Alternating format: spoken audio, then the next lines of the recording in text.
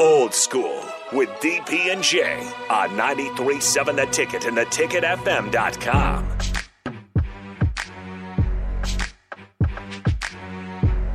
You're messing up the future.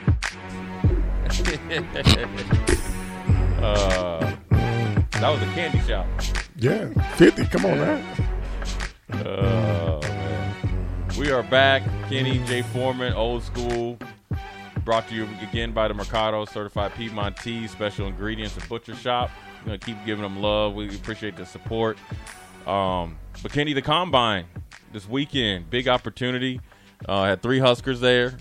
Trey Palmer, O'Shawn Mathis, and Travis Baby Gronk Vocalic. Mm-hmm. Obviously Trey Palmer, I think, really showed out. I mean, obviously, I think everybody knew he was fast. Everybody knew he was fast, but when you get on the big, I will say this: people knowing that you're fast and expecting you to run fast, and then still having the ability to run fast when you're on the big stage.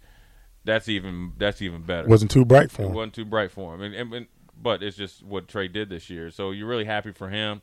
See, I watched a little bit of it. He had a good workout. Looked like he caught the ball well. Looked in real good shape. Big. Mm-hmm. Or bigger or whatever. Fast. And he looked real good. I think he made himself a lot of money. Now I know a lot of guys, did well, but I think with Trey, the fact that he was so dominant this year. And then to have a workout like that and to be one of the fastest, obviously at his position, that's what when they go down that 40 list, they're going to see Trey Palmer. When they go to the vertical, they're going to see his name a whole bunch. So then, therefore, they're going to go back and watch the tape. I think Vocalic didn't run. I think he'll run pretty decent. He weighed in good, and I think he did 20 on the benches. I think it was good considering how long his arms are. O'Shawn, I think his best 40 was 4.78 or something like that, which is decent. He probably needs to run a little bit better. A little bit better because you had a D lineman run a 4.4. Right. Yeah. But I mean, the big boy was. Yeah, you don't ever want to compare yourself to that because he's a freak athlete. But O'Shawn with the 1.62 or 1.6, I think it was if it was a 1.62, that's pretty good 10. Mm-hmm. But I think it was a little bit higher 1.6. In the 1.6s, I think he just needs to run the 40 again. Even if he gets it down to like a 4.7 flat, I think for him it's all in his start. Now what that can formulate to, where you can start to make excuses for his lack of production this year based on, he could say, hey, it was a different scheme. They didn't play me, on the outside. But then if he tests out well at his pro day with a good 10, which obviously is really what's big for him in his position to be good. And I mean for being 6'5", 250, I felt like his quickness was pretty decent. I think that's what could really, really help him moving forward. What do you think? I think I saw the gauntlet, the receiver. Right. Travis caught the ball really well. Really well. He got real good hands. I always thought he has really, right. Because he was a basketball player. Right. But his hand-eye coordination was really good. Really good, yeah. Trey went through it the first time, bobbled one at the very end. At the very end, right? But then I think the second one was decent. So, the knack on him was, can he catch the ball with his hands? Yeah. So, and I think he's gotten better at that. He's gotten better at it. I think a big thing for him is just to prove that and have a really good pro day catching the ball. Don't come back here and rest on you was fast before you went to the combine. Yes. So you just put everybody. With Trey. Here's what I think. If I was to talk to Trey, what you did was you sent everybody back to watch your tape, and they're going to see you do what you did at the combine. Whether it's Purdue game, Iowa game. I mean, it was every game. It was every game. Okay, and then what you want to do is then they're going to look at your workout. Then they're going to say, okay, is he just a body catcher or is he a hand catcher? I think he did a better job catching the ball with his hands. I thought he caught the ball at times better with his hands during the season. I felt like he had to make some tough catches in traffic. He did. So then, therefore, I think his catchability rating went up during the season. Yep. Now, what you really can do is to make the guys – and I've been in these scouting meetings, I was with Houston – is like what you really can do – and they always look for – I would say this – they always look for the athlete that doesn't rest on their really good marks. And then what I mean by that is – they're fine with if you don't run the 40 again when you run a good 40. They expect you to do that, right? So just because you had a good workout in Indy doesn't mean that you don't work on your weaknesses. So with Trey, I would be like, I would want to cement that I can catch the football anyway, anywhere, anyhow, because I would be telling him, I know I'm going to create separation. So now I'm going to improve my, so-called catch radius. Now, as far as like Baby Gronk, he just needs to get healthy enough to run decent. Run 40. Right. Yep. And then everything else is there. He's a willing blocker, good special teams guy, has the body that you need, runs really good routes, can catch the ball actually in traffic, catches the ball with ease, got good short area quickness. I think that he's going to be a guy getting in the right system when they draft him. He'll, I guess, come in as a number 2 or number 3. He's going to give people fits in training camp. And the thing about Travis is he was never fully healthy, right, as a player here. Right. This is probably the most healthiest he's been. Yeah, and it will continue. And it will continue to be because that's why I say he's going to get. Yep. He's going to give people the fits because he's a legit 6'6". He's 260 and 260 pounds, and he's pretty fluid. He's not a stiff 260, and he's tough and he's faster than people think. And one thing about Travis, he played through some, nagging injuries, yes. And so I really like that. And then. I think with O'Shawn as well. I think O'Shawn, if he gets in the right system, and say like if he would flourish in say like a Wade Phillips system, he would be right off the get go. He'd get 4 to 6 sacks his first year because what Wade does with everybody, especially with young guys, and I've been there. He pulls you in. And he's like, "This is what you do well, and this is what you're going to do. Go give him hell." And O'Shawn can rush and then he would.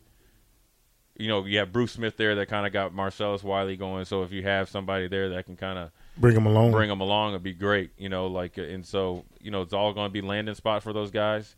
I think they all represented well. I wouldn't, if I was a guy that didn't get invited to the combine, say like a Garrett Nelson, you're definitely on their radar. I'm still surprised Garrett didn't get an invite. Kind of wish he would have came back, but I don't know what the conversations were with him and the new staff or whatever. Which I think that would have been for me. Well, I know. I mean, I know what they weren't and what they should have been. Yep. But that would have been him and Casey would have been project A1 and A1 and A2. Or 1A and 1-2. Excuse me. Or 1A and 1B. That I would have been trying to get him to come back, but they didn't. But Garrett will be fine because I think Garrett once he gets in there, he'll work his way onto a roster with his practice squad on it. He'll do what he needs to do. Yep. So for him, he has to have a good pro day too. He's got to have he's got to run. He's got to run well, and he's got to be quick. And so I always told him, dude, you're strong as an ox. Okay, you've been throwing hay bales or whatever you've been doing out there in Scotts Bluff since you've probably been like 6 years old. You got natural strength. Get as lean and as low and as fluid as possible within reason. Don't be trying to come out there at 225 and you've been 255. Yeah. But 235, 238 for you. Will do a world of. They already know you can get. They already look, dog. Your big old arms are shown on TV. They didn't seen you walk around look like Hercules. So get lean and do your thing, man. You need to be out there chasing chickens like in Rocky. But one thing I will say about the combine, and we got about 4 minutes, is I know that the big name coming out of the combine, or 2 of them, especially the quarterback position. Bryce Young, I think, is 204 is the head and shoulder. I think C.J. Stroud had the best one I saw. I mean, he cemented himself as number 2, regardless of where he gets picked. Anthony Richardson doing it. He's Cam Newton number 2. That right there is right. I think he could be decent, but this is why the NFL. This is why some teams will not ever be. This is why, first of all, NFL scouts and guys on TV, and I know they have to do it, right? I know they have to do it every year. But this is why you stupid, man. All right? I get it. He throws a good deep ball every once in a while. I know right? And I know he's 244 pounds, and he's got more athletic than this is not me hating. But when I turn on the film, I don't see somebody that should even be in the same conversation as C.J. Stroud and Bryce Young. I said that last week. I said I was able to watch some of his games last year, and he struggled. He struggled. You threw 17 touchdowns and 9 interceptions in college. There you go. At Florida. Right. With all that talent. Right. And you know who I would take a flyer on? Maybe not in the first round, but in the second round? Aiden Hooker. Because I'm going to tell you from Tennessee. Because coming back from an ACL really isn't that big. So if say like I would even do it if I was the Tennessee Titans, or say like if I was Seattle Seahawks, somebody, or even like Pittsburgh, somebody that I know I got a starter that I know I can last through maybe a whole season and maybe a half a season after that, right? Like Geno Smith, and Pickett, and there's tons of, teams out there, even like Kirk. But this dude right here, if he was not injured this year, he would be fighting, or he would be that number 3 worst case scenario, because he's got the speed, he's got the throwing ability, he's got the leadership ability, and he's done it on a big stage. Yep, he balled out. Right. Yep. So it's weird that now you never heard anything about Anthony Richardson's tape. You didn't. You said this dude is. I mean, I talked to some of my scout friends that some of them had him a first-round pick. Some was like, man, he was a 4th-round pick. But these quarterbacks go way higher than they should. I always talk about Christian Ponder. The Vikings needed a quarterback. They picked him number 12. He was not in 12 teams draft boards past before the 3rd round, and he went number 12. Your Vikings drafted him. Right. But I'm just saying, I think this is where you're going to see teams. If you wonder why your team is out there struggling for years upon years, trust me, I'm a Buffalo Bill alum. We drafted J.P. Lossman, okay? I was there. I mean, I lived through it. And then we got my man from Florida State, who I actually felt like he was pretty decent, but I don't think he had that. He didn't have that heart. Was it E.J. Manuel? E.J. Manuel, right? Yeah, E.J. Manuel. He didn't have this right here. That Buffalo Cole. He didn't embrace the. He was a Florida kid, right? But he didn't have that. He didn't have that. So them 2 quarterbacks. Then all them other scrubs that we didn't have. So I done been there. So all you fans out there that don't have Patrick Mahomes, or if you're Green Bay, I mean, technically you still have Aaron Rodgers. Heck, I'd even say Jordan Love is better than Richardson. I'd go with him right now because Jordan Love showed some talent. Mm-hmm. If you don't have a quarterback and your team, right? I know people, Bengals fans, Broncos, you still Russell Wilson. Like if you're a team, if you're a Tennessee Titan fan, or you like like Atlanta Falcons, Carolina Panthers, Tampa Bay now since they got Tresta. Like I feel your pain because one of y'all is going to be dumb enough to pick him. Raiders included too if they don't get Aaron. Jets. I feel your pain, man, because somebody out there is going to take him. You're going to take him, and they're going to roll that dude out there. And the first time that he see a combo coverage, he going to throw it. And you know what? Here's why I am jealous, Kenny. I don't know about you. I was not fortunate enough to play against these quarterbacks, because boy, they be throwing picks right to. I mean, they be like, they must text message each other before going, hey dog, 3rd down, I'm gonna look you dead in the eye. And it's going to be crucial. And I'm going to throw it to you. So when you get it, you got to catch it. And nobody will be there to get you to get touchdowns. I mean, the backups was playing better quarterback than when these dudes was playing. Man, they're just staring down their targets. Right. God. That's where I'm a little jealous. Like, these guys getting some – I mean, they getting easy picks. You ain't even got to come out your break. No, it's being thrown right to you. Christmas presents. Christmas gifts. Yeah. Already wrapped. Kwanzaa gifts, everything. Yeah, whatever you celebrate, they getting them to it, man. That's all right, though, man. That's the Combine Talk.